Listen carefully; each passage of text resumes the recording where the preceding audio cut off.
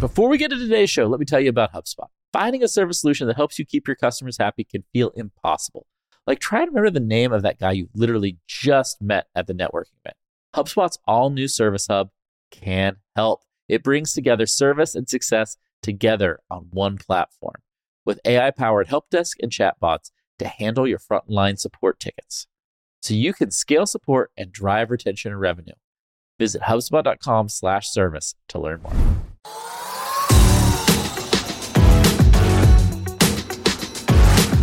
Hey everyone, welcome to another episode of Marketing Against the Grain, your podcast for all things growth, marketing, and entrepreneurship. I am your co-host, Kip Bodnar. I am joined by my fearless co-host from across the pond, Kieran Flanagan. Kieran, what is up, man? All good. Hot, sunny. Living that Irish dream. I love it. Kieran, we had a special guest here today. We are joined by Patrick Woods, who is the CEO of Orbit, which is an amazing community startup. And we are going to deep dive into community today. How do you build a community effort to kind of complement your go-to-market is the core topic of the day. We are going to get deep into that community topic. Patrick, welcome to Marketing Against the Grain. Thanks, Kip. Thanks, Kieran. So happy to be here and excited to dig into all things community and marketing with the both of you today. Patrick, we came across an amazing article you wrote on future.com. But before we get into that, I would love it if you would just give us the 30 seconds of how did you get into community? How did we get to here so that then we can kind of unpack everything from there? Yeah, it started probably on the personal side of things. I used to produce a few events in my hometown of Memphis, Tennessee, kind of weekly cross between networking, young singles, entrepreneurship, dating, kind of like a sort of mashup of people and ideas. And then over the course of my career, made my way into the wonderful world of startups. Worked for a company called Keen.io. Keen had a huge developer community, and that's where my co-founder Josh and I actually met. And it's where we both fell in love with the role of community as a value driver for both the company and the community members. We learned a lot at Keen about what to do and what not to do. After that, Josh and I worked for a couple of different places and then started a consulting practice around 2018 in the developer relations, developer community space. And that sort of brought us up to the sort of modern era of Orbit, because we worked with a couple dozen companies, went really deep with hundreds of leaders in the space, and realized that community as a discipline, as a functional area inside of businesses, was really sort of coming into its own. And at the same time, there was still no tooling to help these functional areas emerge and scale and operationalize. So, marketing teams have great tools, sales teams have great tools, community, DevRel, these folks were all using spreadsheets. And it seemed like a big miss for us, both for the individuals we were working with, but for the companies they were working with as well. So we started Orbit on the idea that the sort of modern go-to-market stack has evolved quite a bit in the past decade or so. As consumers, individuals have more power, they want to adopt software versus buy it directly from someone. And that really the underlying mental models and data models need to be reimagined as well. And so, fast forward to today, we've got thousands of customers managing something like 35 million community members across all their channels. So we're learning a lot from our amazing customers who have great communities of their own. For everybody listening, this is not our first show on community. If you've listened to Marketing Against the Grain at all, we have a lot of heated debates and topics around community. And Kieran and I loved Patrick's article that I mentioned a few minutes ago on future.com. And Kieran, I want to kick it over to you to kind of lead today's conversation. I know that there was some things in that article that really stood out that we wanted to discuss, debate, and kind of basically try to package up for our listeners to think about how they should better continue to evolve their point of view around community in their own businesses. I wonder, Patrick, because you do a good job of this in the article, is defining what community is, which seems kind of really basic, right? But today you just see a lot of things being conflated as community, like everything is community or only a small portion of it is community. And I think audience gets conflated as community. Could you give our listeners, how would you define community for them so they can take that on board and start to think about those two things separately? Yeah, you're exactly right. Community can mean everything and nothing at all. Yes. Yeah. Your local knitting group can be a community. Your massive open source project like Kubernetes is a community. What do they have in common? How do we use this word? So we created this sort of 3-part heuristic, if you will, for trying to segment and define different community types. And for me, it's important to think about what do the members of this community expect when they show up? And I think that's a helpful way to sort of dissect the different parts. And so I think there's actually 3 buckets. There's communities of product, practice, and play.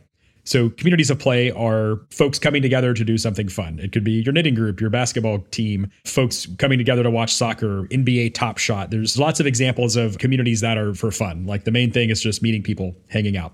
A community of practice. In a community of practice, the community members are showing up to level up a skill or a discipline. So think a meetup for folks that are really interested in product management, or a Slack group for CTOs. They're there to network, to level up their skills, to meet other people, and to get better at a discipline. And then the third is communities of product. And so in that case, the folks are showing up to get better at a tool or a set of tools. So this might be a meetup for folks who are Photoshop users, or people coming together Orbit has a community of our own, and our users want to come and talk about how to use a tool, how to get better, how to get jobs using the tool. And so for most companies, you typically see that they either build a community of product or a community of practice, or a blend of both. Community of play is not hyper relevant often for businesses. There's often some element of play, which is great. But what we talk to our customers and our sort of community about is trying to figure out which one you're doing, and building programs and setting goals around, are you trying to build a community of product or a community of practice, or how are you allocating your resources across those two? What is it exactly we're trying to do here? What are we trying to offer to these people in the community?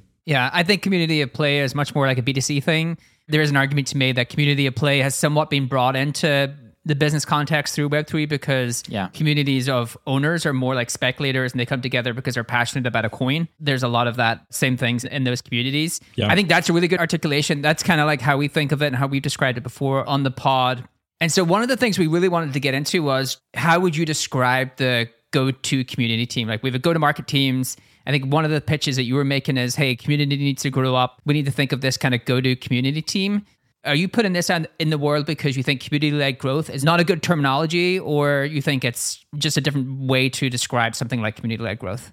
Yeah. So what we've seen is that a healthy community, a thriving community for a business, actually it de-risks and accelerates every part of a business. So it makes everything easier, from go-to-market, which is kind of the obvious one, but also product development, recruiting. The community can be seen as an R&D testing ground for marketing concepts. And when we think about our best customers and the folks who we have a lot of respect for, they're able to sort of span the organization and help accelerate basically every functional area, almost like a power up for the whole company. And so the concept of community-led growth is very useful and pithy for evangelizing kind of the idea that maybe community can do some stuff beyond just support ticket deflection.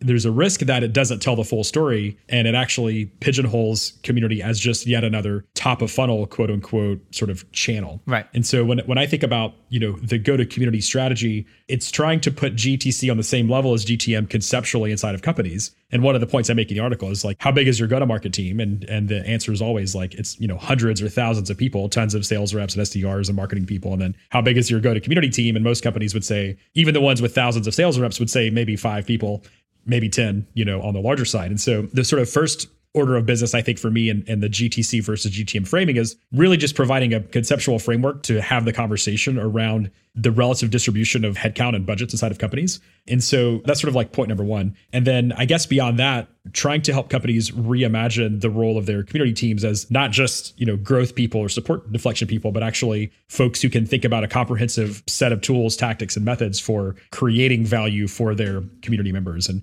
really, that's kind of the fundamental distinction, at least for me, between go-to-market and go-to-community, which is go-to-market programs are focused on value capture, which is essential for businesses to operate. But if you can ask yourself, what value can we create for our community? It sort of disambiguates the role of marketing folks versus community folks. So I think that distinction is pretty key. So I'm not trying to take a shot across about the term community-led growth. That term it's in the zeitgeist, it's here to stay.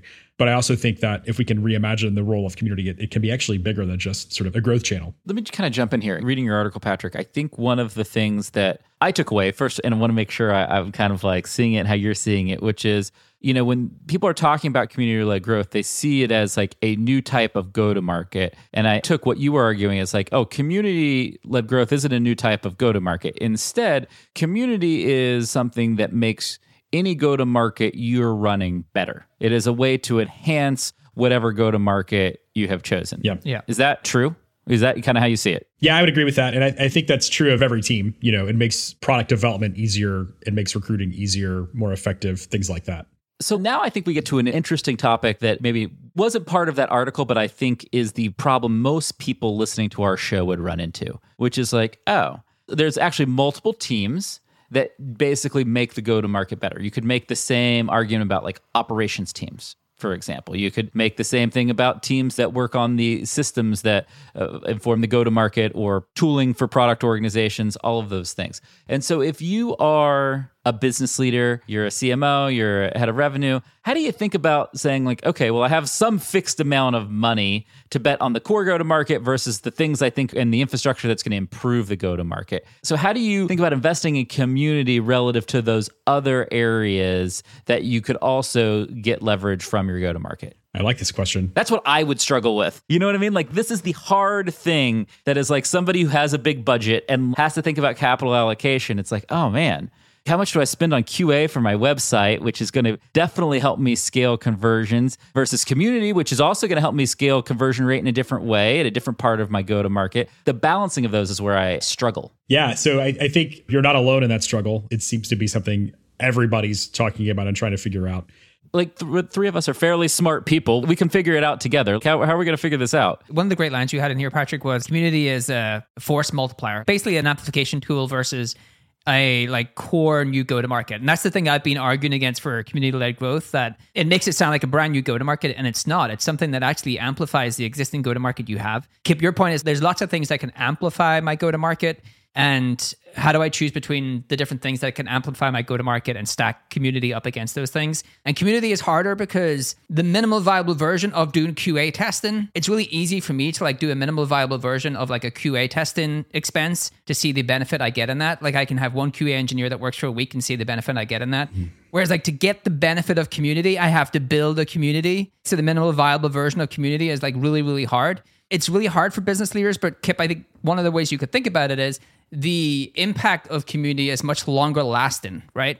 Audience is a relationship with your brand, and community is a relationship with each other that creates amplification for your go-to-market. Like people have relationships with each other. And if you crack that, then the net expense on community versus like that QA engineer, over time, the QA engineer stays stagnant, but the impact from community goes up and the costs actually start to go down, because the community starts to actually do a lot of its own work. Like it doesn't need as much moderation. It starts to answer its own questions. It starts to like grow as this kind of organic organism. And so that's one way that I would think about it. How you would actually cost those things up, which you're asking, like, how do I build a return on investment model?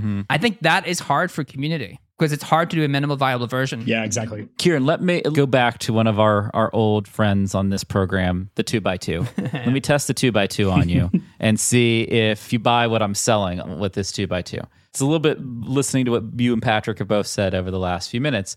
If we were going to build a 2x2 that I would call the go-to-market efficiency 2x2, like make your go-to-market better 2x2, is you would want to plot stuff that was short-term impact versus long-term impact. Yep. That would be the vertical axis. On the horizontal axis, I think you would plot, diminishing returns versus like long tail / exponential returns, right? Yeah, exactly. Yeah, that's it. And so what you're saying is, like in a QA engineer, it's like, oh, that is short term, but it's pretty diminishing. Right. One QA engineer makes a huge impact on like the reliability of your website or your free product or whatever that may be. But man, your third, fourth, fifth one, the returns drop off really, really quickly. Where on the community side, that's longer impact, but wow, the return compounds at a very aggressive rate. So once you look at it this 2x2 for everybody listening, you would say, oh, well, first of all, I should not be a maximalist in any one of these areas. I shouldn't be 100% for community or 100% against community or QA or ops, whatever you're going to plot on this graph. But you would say, oh, I actually need to have a decent amount of distribution of my resources and capital across these quadrants and do so in a smart way for where my business is at the time, right? Like if things are going well and I can take more risk, then put more in that longer term payback, higher return quadrant, where if things are maybe going a little tougher, then, oh, well, how can I find some short-term returns, even if they might diminish pretty quickly after 6 to 12 months, because I need to get through the next 6 to 12 months. Do you two buy that or not buy that? Like, what's your take? I think I buy it. I think it's right on. I mean, the first sort of question of like, how should businesses allocate capital across those quadrants? I do think it depends on the context of the business. But I think the point that, investments like a QA engineer, just to continue with that example, some of these investments are the diminishing returns. They're optimization questions. It's like maximizing sort of whatever fixed costs we have here and, tweaking or eking out additional incremental value along the way versus an investment in community that has if it goes well, unexpected second, third in order effects that, become self-sustaining over time and create tons of value for the business and the individual. So yeah. The minimal viable version of community traditionally in tech has been community or product, because you actually have inbuilt distribution, right? It's just like customers buy your product and community is at the end of that journey. So you don't really have to worry about how do I get net new community members through all of these third-party platforms. I can just acquire them through the fact that they're buying my software. It has well inbuilt known metrics like case deflection, a community maturation, where it's like how many people start to answer questions that your customer support moderators do not have to answer within the community. And so that is the most well understood community that has kind of been built within tech. We kind of understand how to do that. I don't think it's as costly because you have an inbuilt distribution mechanism. You understand the metrics and it's kind of tied to overall customer retention, upsells, things like that. The one that's really different for tech companies is community of practice, because community of practice puts community before the customer, like them buying your product, like they're a community member before they're a customer member. And obviously we can get to the Web3 thing, but in like traditional Web2, that one I think is harder to wrap your head around and harder to plot out in terms of like, how do I size up the opportunity? How do I think about how this impacts my business? Because, we have a great section here, Patrick, where you talk about the fact that if community is tied to your go-to-market metrics, it may kill the community because your head of revenue is asking meetups to generate revenue versus actually how do I create great meetups that the community get a lot of value from? Like we create value before we extract value. But the other problem with that is if you build community as a side thing, like you build a community as its own kind of like product, right? I have to figure out how do I acquire the users? How do I activate the users? How do I keep the users engaged? And I have to do all of the same things to my product. It's really important that I figure out what the bridge is between those two things to get any type of real value, or I'm just building two different products. Like I'm building a product where I have to acquire users, activate users, retain those users. And then I'm building a community where I have to, acquire those community members, activate those community members, and retain those community members. So I'm curious about how both of you think about how do you bridge those things together? We've seen some pretty good examples of sort of community of practice leading to community of product.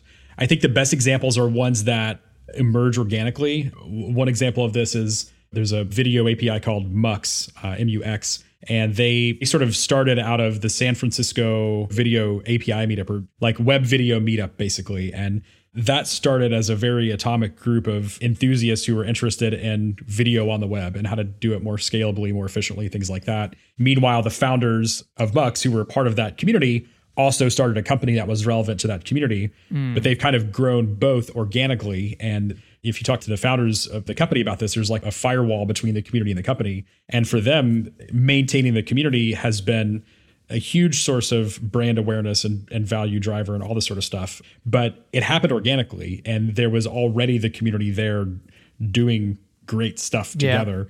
And what we sometimes see is SaaS companies raising a seed round and then trying to start a relevant community of practice for whatever industry they're in.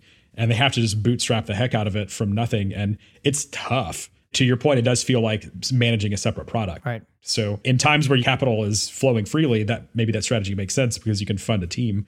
But the handoff between the community of product and the company itself, it has to be clear. And sometimes we see it work well and sometimes we don't. Yeah. But I think it works best when it's organically derived from what's happening already.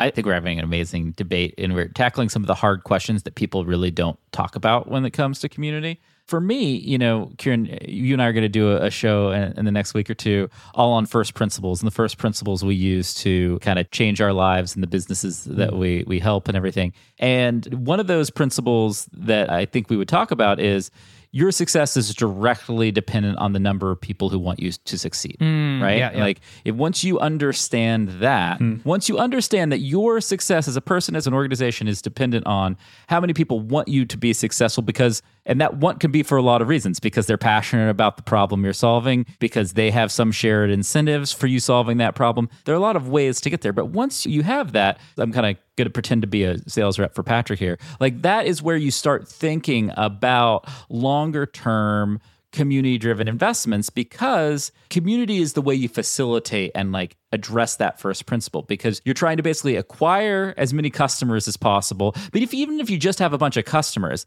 they only want you to be successful so they can still be a customer. Like, that's okay, but it's not great. It's not that they want you to be successful because like they're going to build better careers or other things that Patrick's talked about in some of the examples up to this point. So I think what you have to do, if you go back to that 2x2, you have to say, if you are a marketer or if you're a business leader and you're saying like, why would I make this investment today? I think you would make this investment today because differentiation and building a competitive moat is everything. And you build that competitive moat through having more people who care about your success than your potential competitors. And that is why I think you would disproportionately place more of your resources in community versus just like making your website faster and all those other things that you can do that are good and wonderful and you should still do, but they're highly commoditizable. It's easy for everybody else to do that who has time and money. You and I have seen it, Kieran. Once you have a real vibrant community, it is a really hard thing to replicate. Yep. Yeah, when you have a real tribe that believes in the things that you believe, like they believe in your purpose before they believe in your product. Yes. And well said. I think there's examples of that type of community having worked really well where people just truly believe in the company's purpose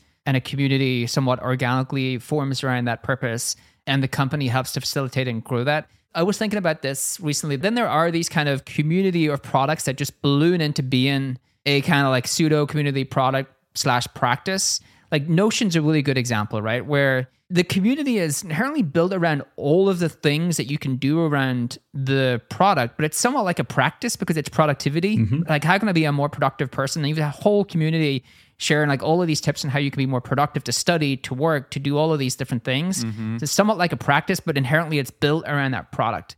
And the product obviously lends itself to do that. And so I think you can actually go from product up to practice, but you can go from practice down to product. It's less known path to go from practice, like build that community of practice into product. It's just a less common thing that I have seen in tech. Because you have to start to build a community around some sort of purpose before they ever become a customer, before they ever become software users or users of your product. And that means you have a broader set of competitors. Because when someone's your customer, you're not competing against anyone else just to have a community of product. Like you're the only person that has that product. They're your customers. Community of practice, you're competing against a much broader set of competitors for those people. Yeah, I think this is a really, really good distinction. And when I reflect on the companies that I've seen do well at building a community of practice, it's almost like an even longer term play than community on its own or community for the product, because the ones that do it well welcome competitors into that community. And it's a rising tide lifts all boats kind of an approach that says, we need more people in the world thinking about these problems. It is longer term, it's bigger picture, it takes a lot more investment and belief from the founders, the executive team, the board for doing something like that. On the other hand, we almost see this maturity curve of communities of product morphing in sort of naturally into communities of practice. We see it in our community. People come to talk about the API and the feature set, and it turns out there's 25 awesome DevRel people in this channel talking about stuff. And so it just happens automatically where there's, hey, what are you all doing for like streaming? Like, are you going to this event? Who else is having trouble with online meetups? It becomes that. And so we see that with a lot of the communities we work with, where there's like a maturity curve of like P1 is like, let's get the power users together to talk to each other. And then let's bring in what we would call orbit level 2, which is like kind of people who were not quite power users, but close. And then over time, as more people come in, you naturally see that conversation shifting to a community of practice. So that's a very common thing we see evolve.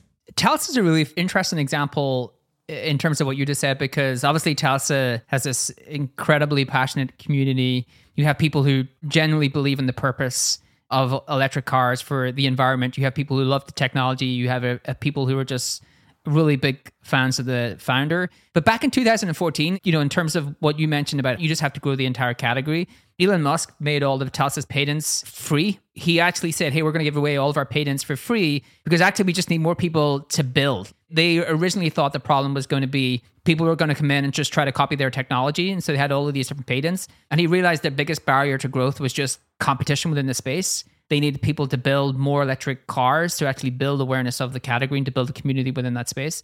And so I think that's an interesting example of a company who kind of did that.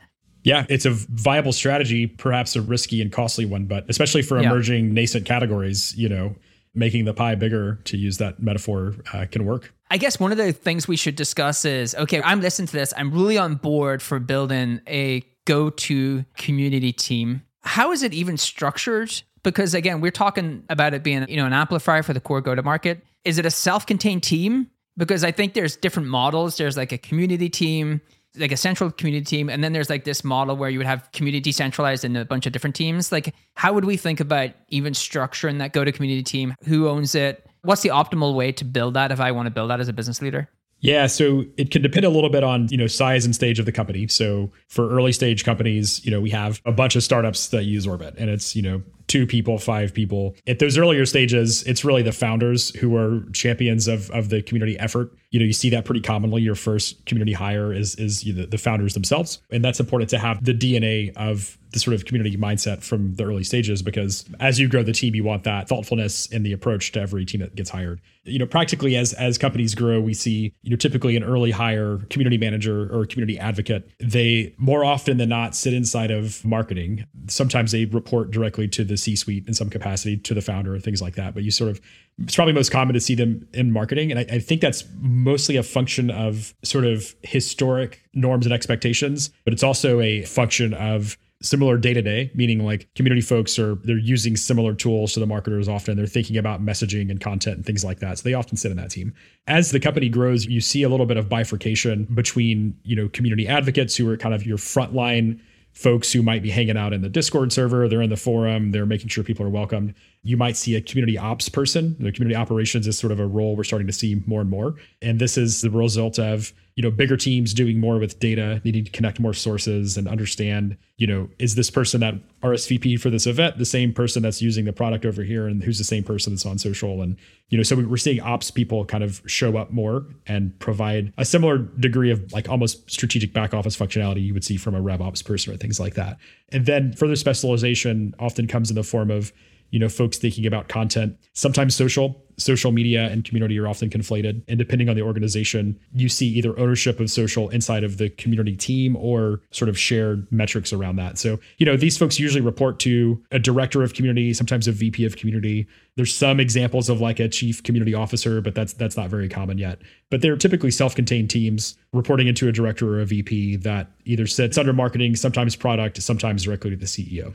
But if you're just getting started, having a single person working directly with the C-suite is a great way to sort of find your footing. I think typically I've seen a community build out of marketing. I think in product for dev companies, for sure, there's like DevRel and everything that belongs in product, and community is much more closely tied to product, which kind of brings me along to, I want to go back to just one point, because I know it's one of the ones the listeners want us to hear us make sure we clarified. And I think we started discussing, but I don't know if we actually got the clear picture, is that when you actually have a go-to-community team and a go-to-market, how do you measure the success of your go-to-community team? Because I know, Patrick, one of the things you had in your article was, hey, you really need to let them try to acquire community members, keep them active, and have their own set of metrics. But obviously, if I'm like the CEO, I'm like, okay, well, what are you doing for me? Like, the CEO is like, what is everyone doing for me here? Like, I need to see some tangible impact on the business. How do I measure that go-to-community team if I want to make sure that they should have their own set of metrics to make sure the community is vibrant and, a great community, but they actually have to have some sort of tangential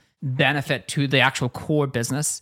Yeah, absolutely. So it's kind of a question of sequencing of the goals and the measurement there. And you were getting at this, which is, first order, the community team should be asking, how do we create value? What is the relevant perspective that we can bring to the community to help them get better, smarter, faster, more connected, whatever? Versus in a failure case, the community team asking, how many leads can we get from the Discord server today? Like that's sort of short-term thinking. So, but you do have to have the connective tissue between the value created in the community and the value captured for the company. And typically what folks do and what we see our users do and what we do is actually map the community output to various parts of the sort of like the funnel, if you will. So, it could be activation, retention, referral, adoption, various parts of that flow, and start to understand the relationship between, your most active champions in the community and what the second or third order impact is on the business looks like. It's a sort of an observation question first. So like we have a cohort of 1,000 really engaged community members that show up for a monthly meetup that are very active with us in the forum and they follow us on Twitter.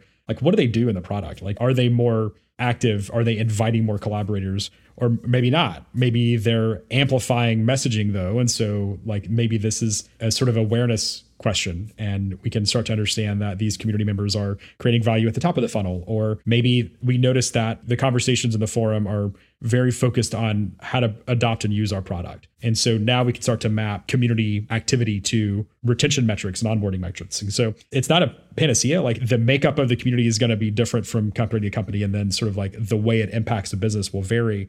But I think the blind spot many companies have is they don't know what the community is producing in terms of conversations, engagement, whatever those metrics are, and they don't know how that relates to the business. And so first thing is just to sort of like observe and have hypotheses around what that looks like. And then from there, you can start to back into metrics. And so you can say, we know that for every, this is going to be very simple, but like for every 100 meetup attendees, we know that converts into one trial user. And so now let's do more meetups and let's try to like continue to create value for those meetups because we know that it's going to lead to this part of the funnel. And that's where we need to be focused. And so it's sort of a multi-step problem. And this is the complexity of community. I think it's not just a sort of like one tool or one sort of metric to rule them all sort of a question. But the reality is communities are inherently illegible. Like they're all different. They're hard to understand. And so, we're cognizant of trying to help folks think deeply about these things and not just say, well, I need leads. Again, that's not very value creative. Right. Versus taking the time to actually do the mapping and see how the community output and impacts different parts of the business. Yeah, it's somewhat bottoms up, right? Like I build my community. It is. I start to see how it has impact on my core go-to-market. I look at the metrics that are interested, and then I start to see if I can do things that will accelerate those metrics. Exactly. Versus like a lot of what we do in go-to-market is top-down. Like here's my growth model. I need to move the needle in this metric. Here is the exact playbook that I'm going to run to do that. Yeah, and that's what we see working really well. And it takes observation, it takes diligent conversations with the community team, with the go-to-market team to sort of see what that connective tissue looks like between community outcomes and business outcomes. My hope is that, companies increasingly have the language and the framework to have that discussion versus just, looking at simplistic top-down metrics that may not actually suffice. Yeah. I would love to kind of close out with Web3. Do you like to talk about Web3? We love the next generation of the web. We try not to oversaturate everything with Web3. So I wanted to get through all of those things and then go into Web3. But I do think it's like really important to talk about Web3 as part of this conversation because, Patrick, you have a company that's a community product in Web2. How have you thought about Web3, if anything, in terms of change in how you would think about how you service customers, or the things that are going to be very disruptive to how people build communities in the future that I need to be cognizant of and start to think about? Yeah. So I would say the thing about Web3 is that it, on the surface, can feel very different than some of the fundamental ideas of community we've been discussing because there's different incentives, there's tokens, there's all sorts of mechanisms that could potentially complicate things. For the community managers themselves or for the project, the team behind it, It's actually quite similar. The challenges are similar between Web 2 and Web 3 communities. It's who's the community, what are they doing, on what platforms, who are my champions, who's fading away. It's kind of the same fundamental questions. How do I get people to talk to each other? What value can I provide for them? So at the fundamental level, everything like Web 2, Web 3, it's quite similar. Well, Web 3 generally is tough because it can mean a lot of things. When there's tokens at play and there's incentives, I think it complicates things quite heavily for the core community team because, if somebody's showing up to a meetup about online video, well, they're there to learn. It's pretty clear what their incentives are. If someone's a token holder and they're in a Discord server, are they actually having meaningful conversations with people, whatever that means? Or are they there trying to juice the value of the token so they can dump it later on? And so we've seen trust kind of being a problem in Web3, given the sort of maybe misaligned incentives between like actual believers in the project, again, quote unquote here, whatever that means, versus like speculators. So I think there's an extra layer of difficulty in that context. For some other Web3 projects that are sort of building protocols and like layer 1, layer 2 things, it feels a lot more like a developer community versus like maybe an NFT or sort of a speculative token project. So it's still firming up and forming, but I think fundamentally the community aspect is quite similar, but the teams just have to figure out how to navigate this weird thing where the incentives are quite different, right? And there's financial outcomes at stake. Yeah.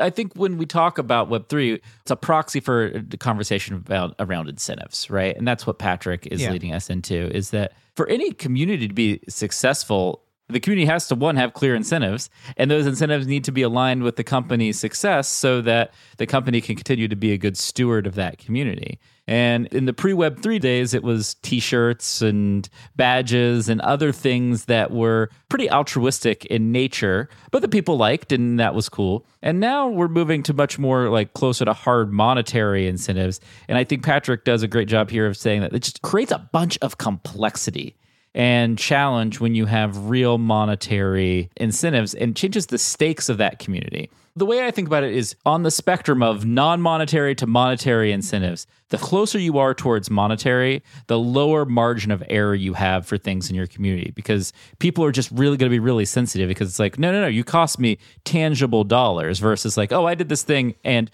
you rewarded me with a t-shirt that I wasn't expecting and that makes me feel good, right? Like those are two very, very different things. And I think what you and I think, Kieran, is that Web3 is going to transform incentives in communities, but it's not without potential downsides and risks to it. Yeah, I think companies become more mature in their tokenomics and try to figure out how to better incentivize engaged members and people who are already part of the community or who are already like engaged in the community versus bringing in a bunch of speculators. Yeah. Here's a hypothetical question to end with, which I think will bring a bunch of these things together and actually is relevant to some questions that I get asked sometimes by founders. Let's say we were all, an advisor to, I'll pick a boring company, but like a data management platform company, right? And like we really wanted to acquire analysts. And I'm the founder and someone comes to me and says, yo, like there's this community where there's 10,000 analysts and they love it. They go to the community, they're in a Slack channel, they talk to each other, they're like educating each other, they go to events and they're like going to these events and getting a ton of value from these meetups. And you can get this for a really good number. You can acquire this and you have the cash in your balance sheet. Do you do that deal? I think you might consider it. I think, some of the questions I would ask would be, can we participate in the forum as it stands and provide value and contribute to the conversation? Like, do we need to own the asset or can we support it? Does this thing serve the community better as an independent entity or not? I mean, I guess if somebody's going to buy it, it might as well be us, like if that's sort of the question. But if it's self-sustaining and healthy, the question would be like for the category and for the customers and for the community members, what's going to be better long-term? That's one thing I might consider. Do I have the capacity to manage and grow this thing and allocate the resources appropriately so it continues to be awesome? Like if it's great, like the last thing I would want to do is acquire the asset and then have it, shrivel. That's very detrimental, I think, to the brand over time. So those are some of the questions I would ask. I mean, it's a fundamental question because there's always the question early on of, do I bootstrap my own community or do I go participate in one that's already out there and existing? And so this kind of gets back to a conversation we were having earlier with early stage companies trying to bootstrap their own thing when there's actually a Slack community over there with 10,000 people in it that's been going for 5 years and everybody loves it. And so, why not just go see if you can be a helpful member of that community and learn from there? So I'm always biased towards doing discovery, basically the same way you would do product discovery, doing community discovery and taking the time to go in and see what the conversations are like, what the challenges are, what the themes are.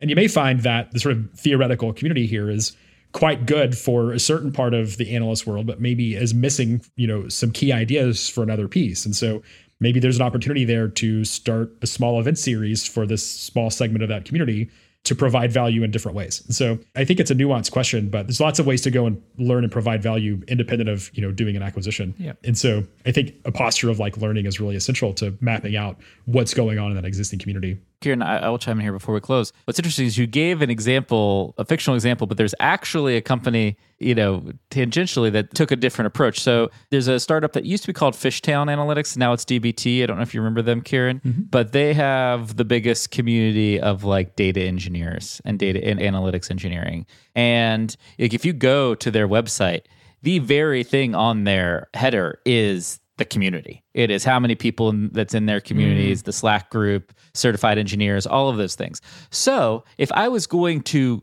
go back to your original question, would I do this deal? I thought Patrick gave some great feedback around doing your diligence and exploration. Let's say all that stuff came back pretty well. I think you still have to be willing to say, I believe that for my market, community is a defining way to differentiate.